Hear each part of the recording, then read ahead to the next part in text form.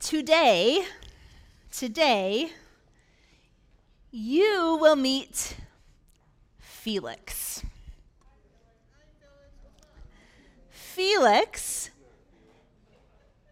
is the governor who judges the court case against the Apostle Paul in Acts chapter 24.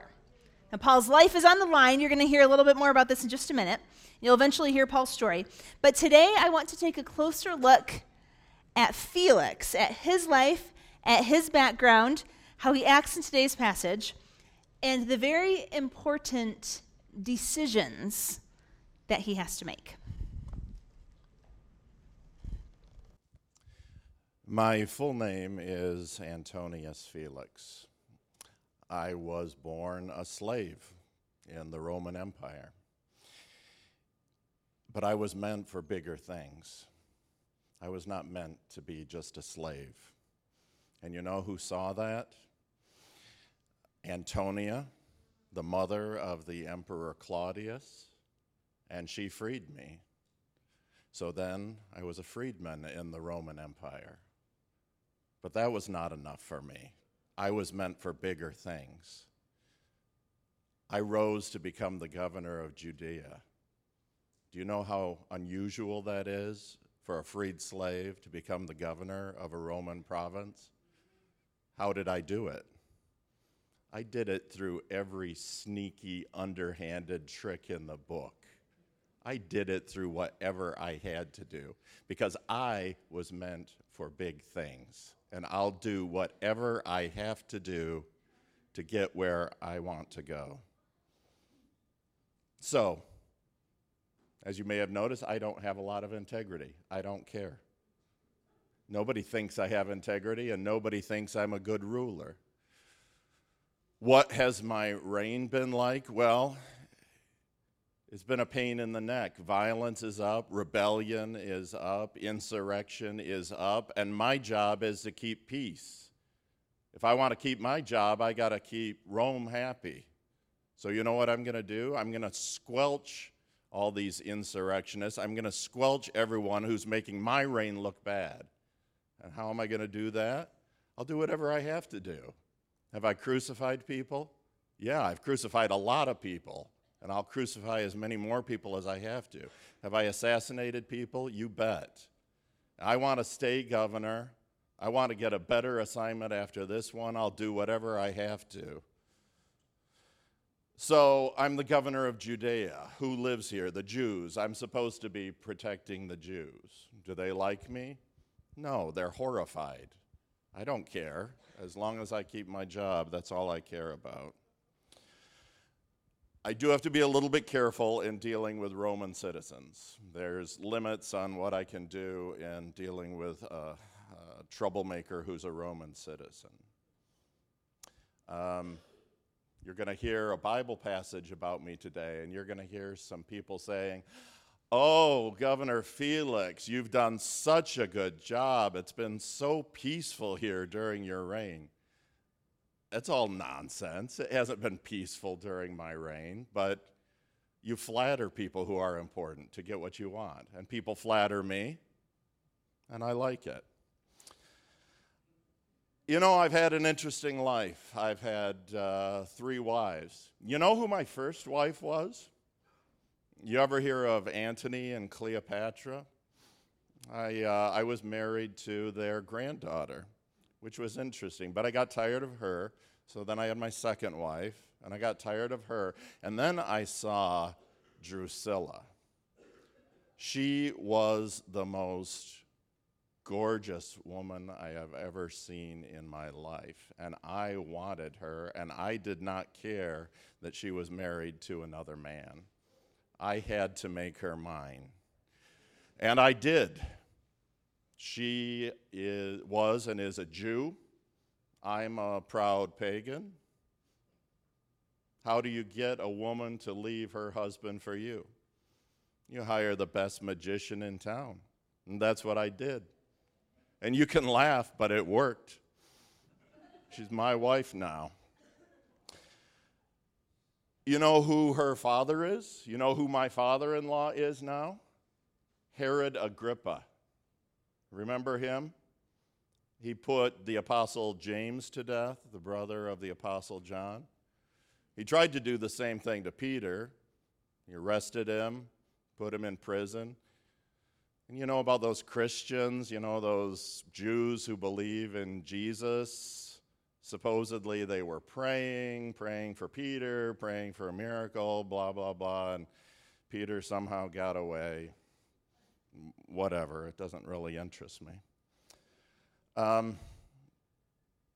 I know a lot about these Christians because I'm the governor of Judea. I live here, and there's two groups, and they're always fighting. There's the Jews who don't believe in Jesus, and there are the Jews who do believe in Jesus. So I know about this from living here. I know about it from my wife, who's a practicing Jew. One of these Christians, the Jesus-loving Jews, is named Paul. He's pretty famous. He's got a reputation. He's got a knack for getting himself in trouble and running up against the non-Jesus Jews. And now they've brought him to me, and I'm supposed to conduct his trial, and I'm supposed to judge him. Do you think I have any interest in getting sucked into these controversies between the Jesus Jews and the non-Jesus Jews? I have absolutely no interest in that. Paul is important in his little group. If he's smart, he's going to pay me a bribe to get out of this trial. He's going to try and bribe me and give me some money, so I'll let him go. That's what a smart guy would do. I hope Paul's a smart guy, because if he's not, I don't have a lot of interest in him. So you may remember from the story how the Apostle Paul comes to meet Felix.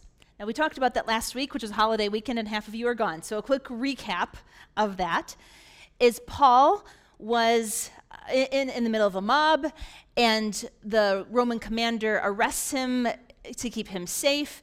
And what we read about last week was that while Paul was in that prison in Jerusalem, a group of Jews that were against Paul, a group of Jews led by the leader Ananias, came up with a conspiracy to murder Paul.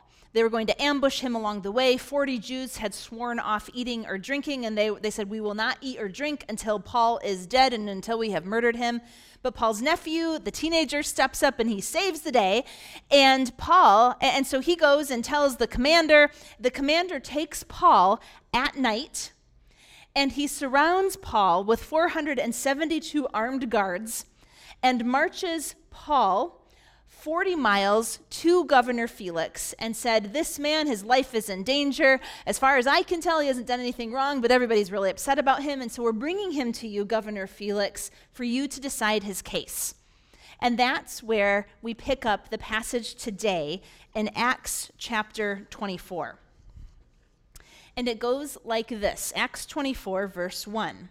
5 days later, after Paul had arrived before Felix, the high priest Ananias went down to Caesarea with some of the elders and a lawyer, he lawyers up, and a lawyer named Tertullus, and they brought their charges against Paul before the governor.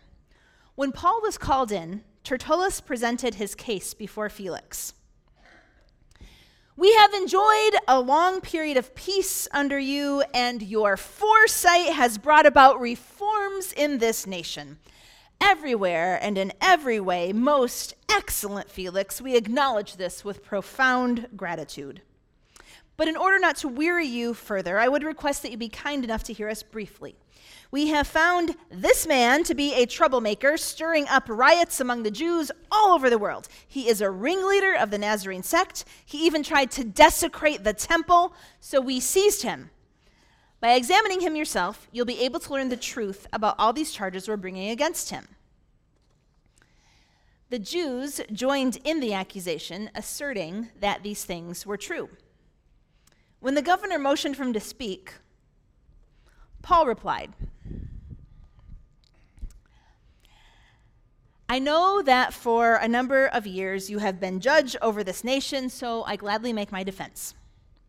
You can easily verify that no more than 12 days ago, I went up to Jerusalem to worship.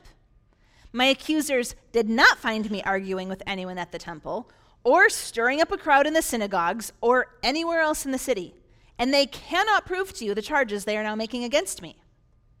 However, I admit that I worship the God of our fathers as a follower of the way, which they call a sect. I believe everything that agrees with the law that is written in the prophets, and I have the same hope in God as these men, that there will be a resurrection of both the righteous and the wicked. So I strive always to keep my conscience clear before God and man. After an absence of several years, I came to Jerusalem to bring my people gifts for the poor and to present offerings. I was ceremonially clean when they found me in the temple courts doing this. There was no crowd with me, nor was I involved in any disturbance. But there are some Jews from the province of Asia who ought to be here before you and bring charges if they have anything against me. Or these who are here should state what crime they found in me when I stood before the Sanhedrin. Unless it is this one thing I shouted as I stood in their presence. It is concerning the resurrection of the dead that I am on trial before you today. Then Felix, who was well acquainted with the way, adjourned the proceedings. You know, I'm not going to decide this today. When Lysias the commander comes, then I'll decide your case.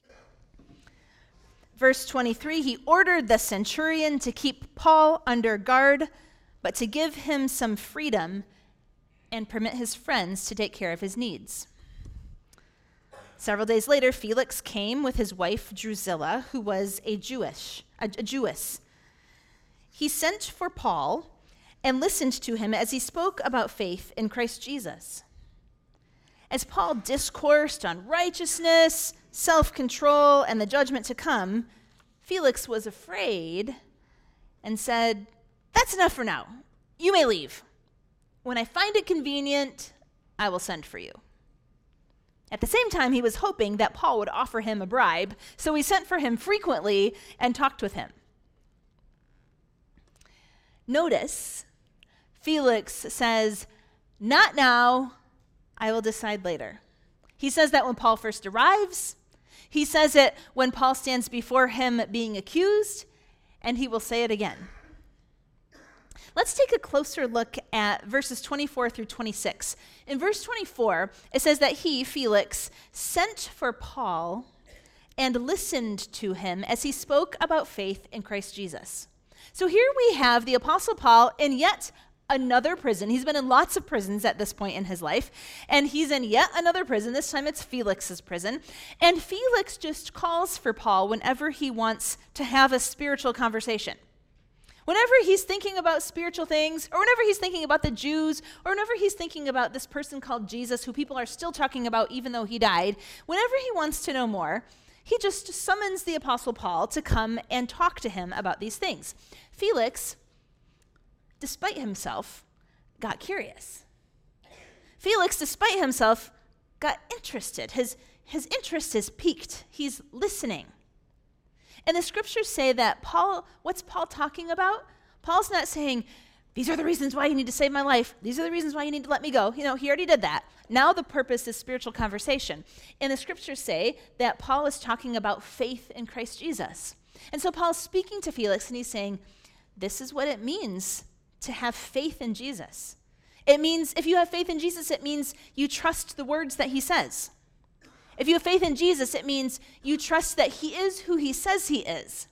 And if you have faith in Jesus, you don't just believe those and live the same way that you're living. If you truly believe what Jesus says, then you're going to start changing the way that you act too. This is what faith in Jesus is.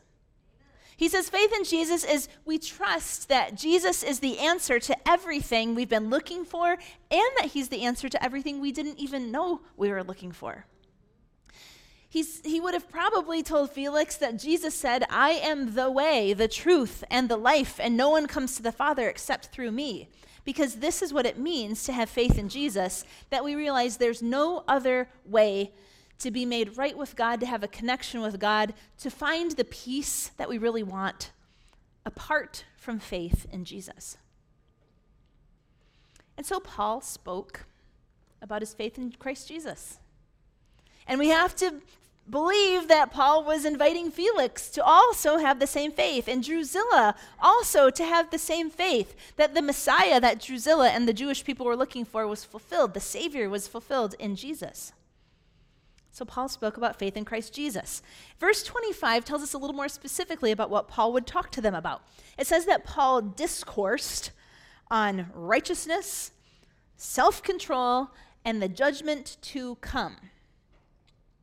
Now, how would you like to have the Apostle Paul? I mean, this is the Apostle Paul. He's famous. We know about him 2,000 years later. He was even famous back in his day. Everybody knew about Paul. And here, Felix has got his very own Apostle Paul just sitting in a jail cell that he can call anytime that he wants to have a spiritual conversation about something. Wouldn't you like to have the Apostle Paul just available to come talk to you anytime you want to have a spiritual conversation? But Paul is talking to them about three specific things mentioned here. Now, the scripture says that Paul was repeatedly brought to him, and so they repeatedly have multiple conversations, but it specifically mentions these three topics as things that they were regularly and deeply talking about: righteousness, self-control, and the judgment to come. Now, I haven't had the experience lately of anybody calling me and saying, "Hey, Pastor Christy, I want to talk about spiritual things. Can you please come talk to me about judgment?" No one's been asking for that lately. I mean, we can do that, but this is what's happening here.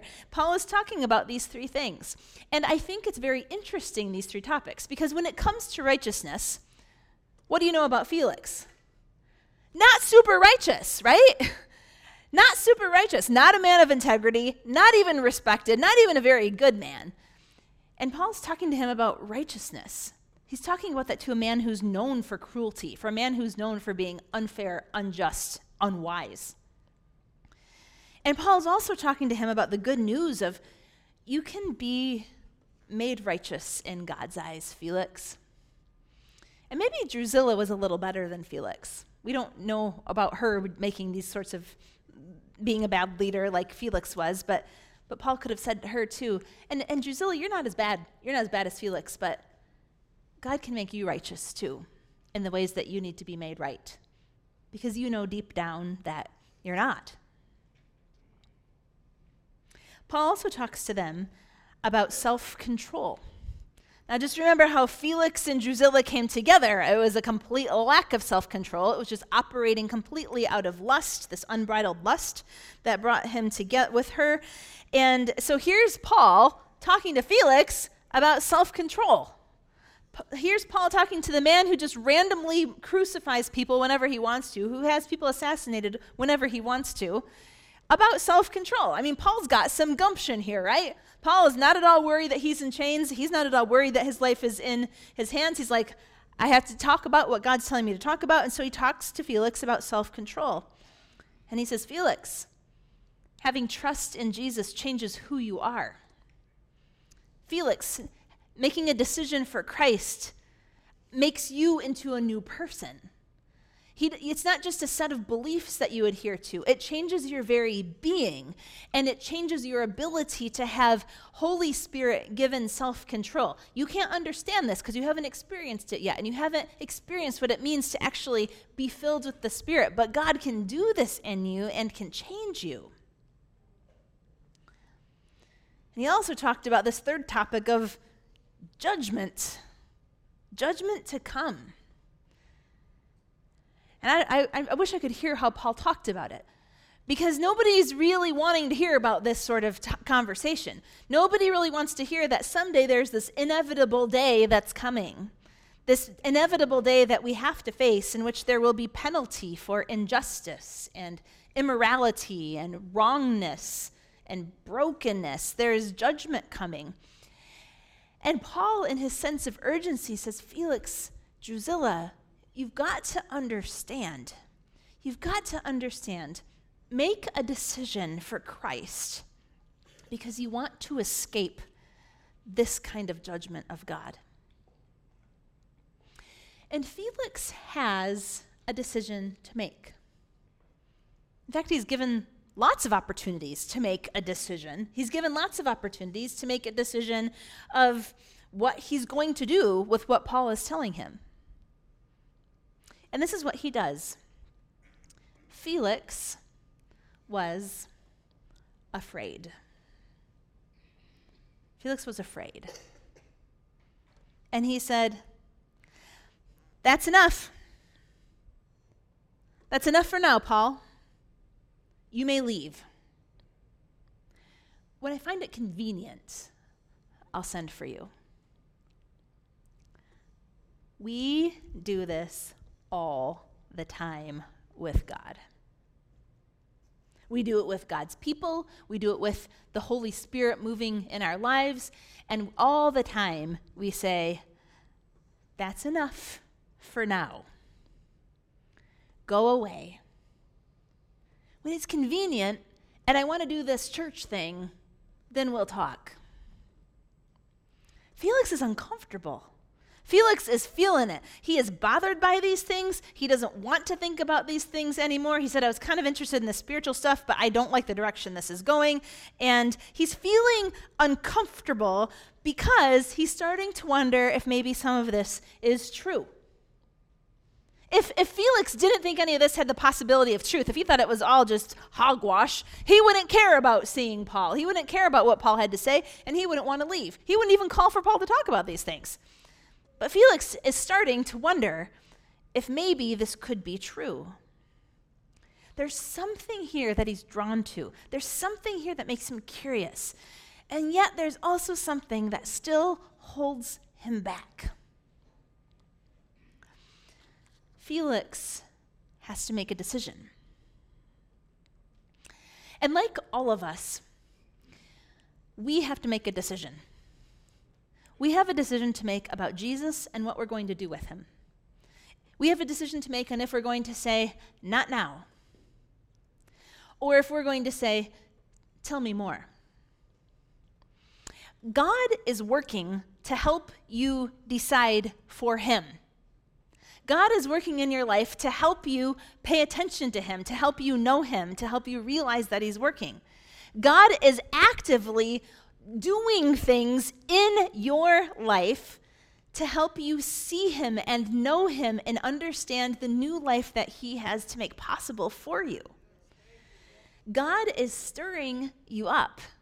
God is stirring things up in your life, and you think, oh, there's this little blip over here. You don't even know. That's the Holy Spirit.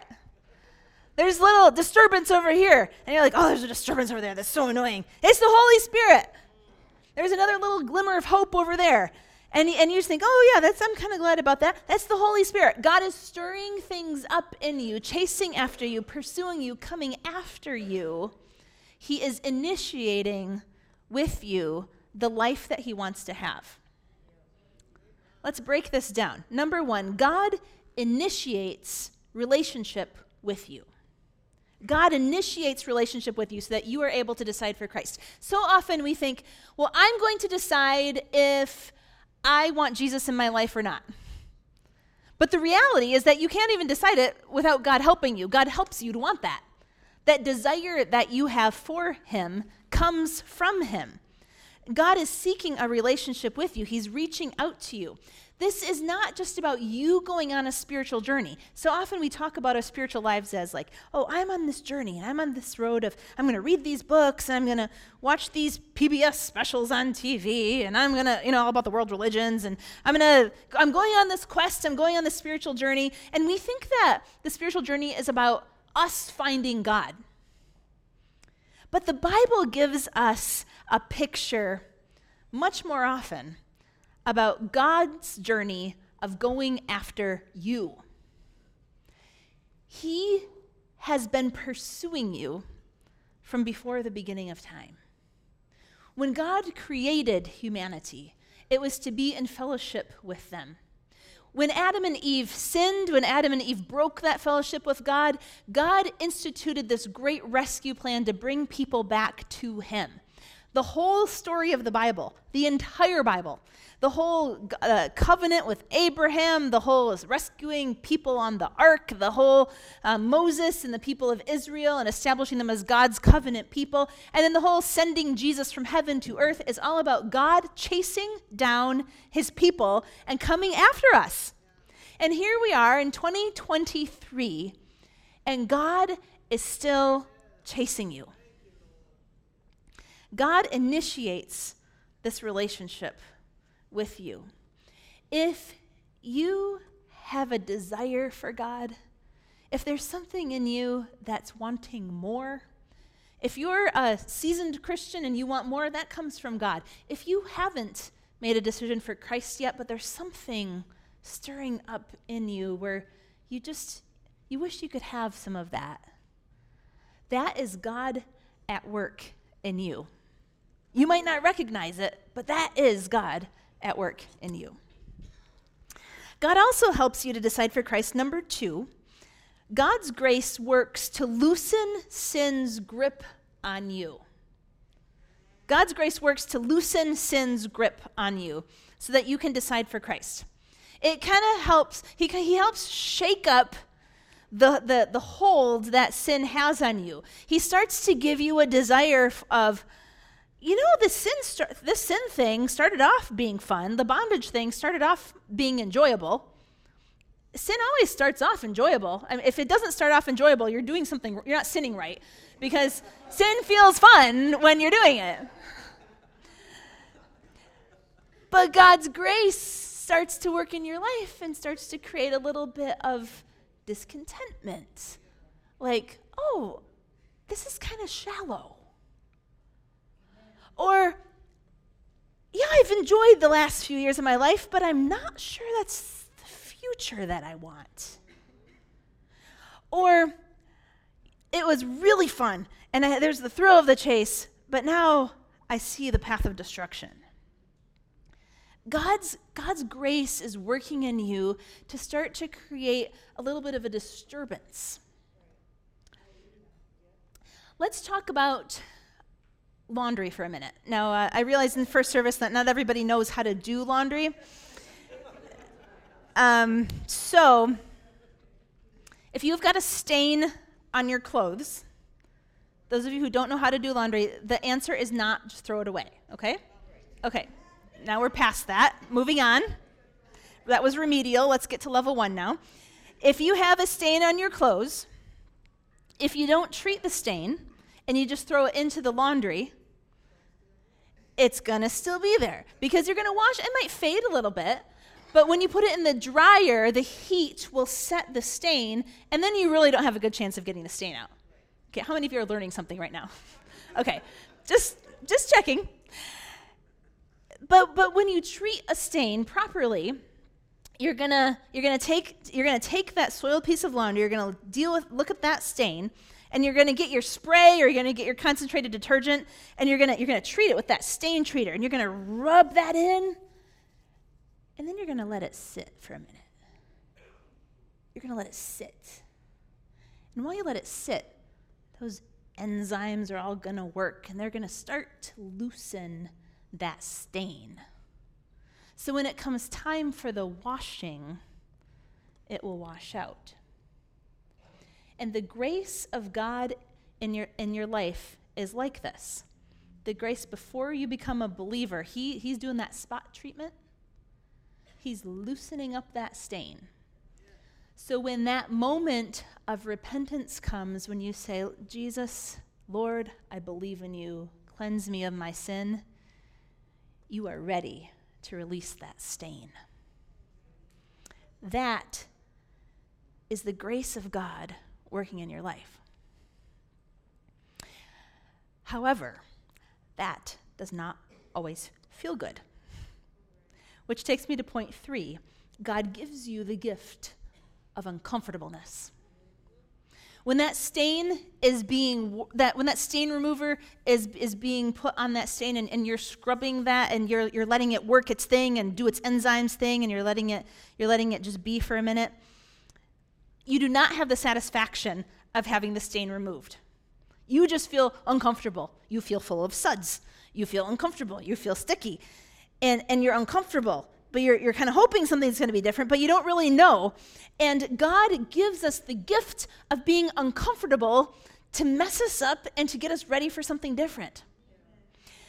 Felix is uncomfortable.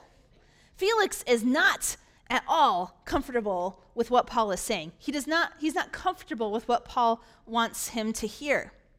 But this uncomfortableness is a gift, right? It's a gift because it's the only hope that Felix has to be able to see what's going on and then to be able to turn away from it. Now, the problem here is that for the person who has not decided for Jesus, this kind of uncomfortableness does not feel like a gift. It feels like misery. It feels like messy. It feels unknown and uncomfortable, and it feels like wrestling. It feels like confusion. It feels like struggle. For Felix, it felt like fear. And so these things happen to us, and if we don't have, and sometimes we don't realize that's God at work, and I'm like, oh, I just feel so bad, so I'm going to avoid feeling bad, and I'm going to go do whatever I need to do in order to feel good. Let's just stop being so afraid. Let's stop being so afraid of pain, because sometimes pain is the indicator of disease in our lives that needs to be treated by the healer. And so when God stirs up in us a holy uncomfortableness, it might not feel like a gift, but it is. And some of you might be here right now in your relationship with God. Like Felix, you know a lot, but you have not decided for Christ. Maybe you decided for Christ a long time ago, but you walked away. And now you're thinking, what might it look like to come back? And if this is you, I want you to notice any uncomfortableness that God might be stirring up. I want you to know that God is chasing you. I want you to know that God is working to loosen sin's grip on you, to loosen up that hold. And it might not feel very comfortable right now, but God is preparing you to face a decision. He's preparing you to face a decision. The passage concludes today with this one verse in verse 27. When 2 years had passed, how long? 2 years. Where's Paul? When 2 years had passed, Felix was succeeded by Porcius Festus. But because Felix wanted to grant a favor to the Jews, he left Paul in prison. Paul is in prison. Do you remember why he's in prison? Because of accusations that haven't been proven, and because originally they put him in prison to keep him safe so he wouldn't get killed. So he's in what they call preventive custody, to prevent anything from happening. And they had a law back then that you could only be in preventive custody for 2 years maximum. Here's Paul passing the 2-year mark. Look at all of the decisions that Felix doesn't make. When Paul and the 472 armed soldiers first arrive late at night, and they first arrive to Felix, and Paul comes before Felix, and Felix says, why are you here? Where are you from? And Paul tells him. Felix says, okay, well, I'll decide later. I will not decide now. I'll decide when your opponent gets here. 5 days later, the opposition arrives. After Tertullus, the lawyer, does his whole spiel saying, these are all the charges against Paul. What does Felix say? I'll decide later. I'll decide when Lysias the commander comes. Later. I will not decide now. Well, several days pass, the scripture says, and then Felix says, Paul, come talk to me about spiritual things. And then he gets convicted, and then he sends Paul away. And once again, Felix has an opportunity to make a decision, and he doesn't make a decision. Felix keeps on sending for Paul. The scripture says frequently he sends for Paul, and yet still he won't decide. 2 years pass, and when it comes to what Paul's destiny will be, Felix does not decide. This man has multiple opportunities to make decisions. He can't decide Paul's case despite lawyers, despite the fact that Lysias, the commander, had a letter in favor of Paul saying we can't find anything wrong with him, despite the fact that he even kind of likes Paul at this point. He doesn't make a decision for Paul's case. But more importantly, Felix has multiple opportunities to decide for Christ, and he just can't decide for Christ. He's learning He's learning from the best teacher there is right now. He's learning from the most learned, educated Christian speaker that there is right now.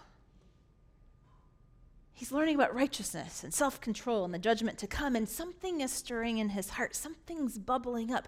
Something's just making him dissatisfied with where things are. He has conviction. But he makes a decision to not decide. He stifles this, he resists it, and he tries to put it out of his head. And that's the thing. We all are faced with an opportunity to decide for Christ or not. And God won't make you. He won't make you decide for him. God won't force you to choose him. God comes after you, he chases you, he's stirring things up in you, he's pursuing you. But then it's your turn. What decision will you make? Felix doesn't make a decision to trust Jesus. He doesn't really make a decision to trust himself. He makes neither decision. And here's what it comes down to. Not deciding is deciding. He says, I don't want to make a decision right now. Talk to me later. I'll summon you for a spiritual conversation when I'm ready. And so he thinks, I'm not going to decide now. But here's the thing, not deciding is deciding. And his unwillingness to make a decision is a decision to say no. Jesus tells us in Matthew 12, he who is not with me is against me. Jesus said, if you're not with me, if you haven't decided for me, if you're not fully on my side, there's no such thing as being halfway on my side. There's no such thing as just liking me and saying you're on my side. You're either on my side or you're not on my side. And Jesus said, if you're not on my side, then you're against me. Jesus drew a clear line. And all through the Bible, as people encounter God, God's constantly giving people the opportunity to make a decision. Adam and Eve had a decision to make. They chose poorly. Sin, the disease of sin entered the world with their decision, and we will continue uncured of sin unless we decide for Christ. In the book of Joshua, it says, if serving the Lord seems undesirable to you, then choose for yourselves who you're going to serve, God or not God. But as for me and my household, we will serve the Lord. In the book of Deuteronomy, Moses comes speaking the words of God to the people. And it says, I have set before you life and death, blessings and curses. Here's life, here's death, here's blessings, here's curses. Now choose life. Choose it so that you and your children can live. The Bible's also clear, church, that we have a limited time to make a decision for Christ. Felix ran out of time. Felix didn't make a decision, and that was a decision. And he ran out of time. The book of Hebrews tells us that humans are destined to die once, and then after that to face judgment. This judgment thing is a real thing that's actually in the Bible that Jesus actually talks about. It's a reality that we have to look at. Time will eventually run out. See, trusting Jesus is really what the decision is all about. Will you decide for Christ? Will you decide that you will put your trust in him? Will you stop trying to live a Christian-ish life and add some Bible to the life that you want to live, and instead live the life that Jesus has for you and fully live in his word and fully give yourself to him? Trusting Jesus is what it's all about. John 3:16 says, for God so loved the world that he gave his one and only Son, that whoever believes in him shall not perish but have eternal life. For God did not send his Son into the world to condemn the world, but to save the world through him. Do you see the initiative of God? Do you see that God loved the world, that he gave his Son? And it says that he did not send his Son to condemn the world, but to save the world. God is chasing, God is initiating, God is pursuing you. And God has been doing this for all of us through the generations. And some people have chosen him and some people have not. But you have an opportunity to decide for Christ today. John 3:18 says, "Whoever believes in him is not condemned. But whoever does not believe stands condemned already because he has not believed in the name of God's one and only Son." If you've not made a decision for Christ, you're already in a position of condemnation with God. But that's resolved by choosing faith, by choosing Jesus, by making a decision for Christ. Because whoever believes in him is not condemned. God doesn't let us be bystanders forever. He won't let us sit on the fence forever. Felix and Drusilla had the time come where they had to make a decision. And I wonder about some of you and the journey that you're on. Some of you, like Felix and Drusilla, have had lots of spiritual conversations. Perhaps you've even been in spiritual communities, very much like what they would have been part of. Felix and Drusilla, they lived in Judea, which is full of Jews, lots of Jews. Jewish Christians and Jewish non-Christians, but full of Jews. They had all the famous people lived in their area. They had all the big names. They heard all the spiritual stuff. They had heard scriptures, lots and lots and lots. But hearing that kind of stuff, even being in the communities of other people who believe those kinds of things, does not make you a believer. Something was holding Felix back. And when it came time to make a decision for Christ, he couldn't do it. And I think there are probably some of us here today who are in a similar kind of situation. People who've been around the scene, people who've even heard some things. I mean, you're here because God's drawn you. You're here because there's something in you that wants more. The fact that you're here shows that God is in your life, that he's calling you, that he's leading you. But maybe you haven't put your faith in Jesus. And I want to invite you today to decide for Christ. To stop waffling, to stop trying to hold on to both sides, to stop trying to make your old life fit into the new life, to stop trying to pull your new life back into your old life. Stop, pick a side, and pick the side of Jesus. Make a decision for Christ.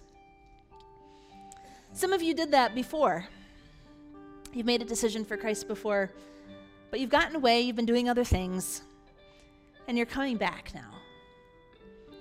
And I want to encourage you today, make a decision for Christ and start again.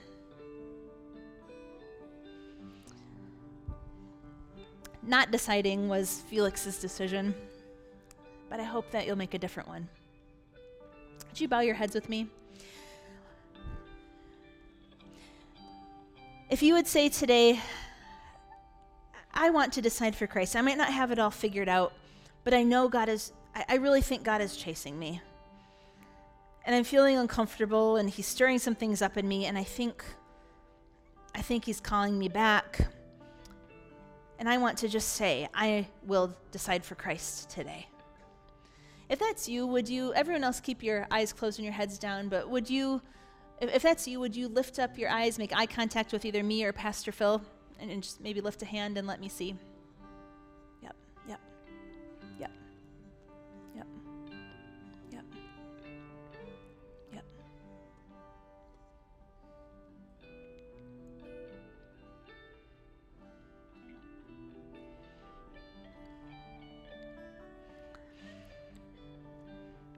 I'm also going to ask you that if you did that, if you could take a communication card sometime in the next little bit here, write your name and your phone number. I'll call you later today and follow up with you and just talk through what's God doing in your life. Let's talk for a minute.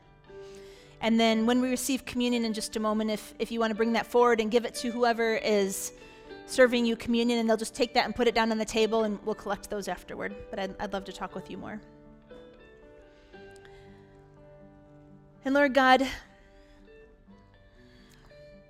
you want us. Thank you for being a God who doesn't give up on us. Thank you for being a God who chases us. Thank you for being the kind of God who makes us uncomfortable enough that it spurs us into action so that we have to do something.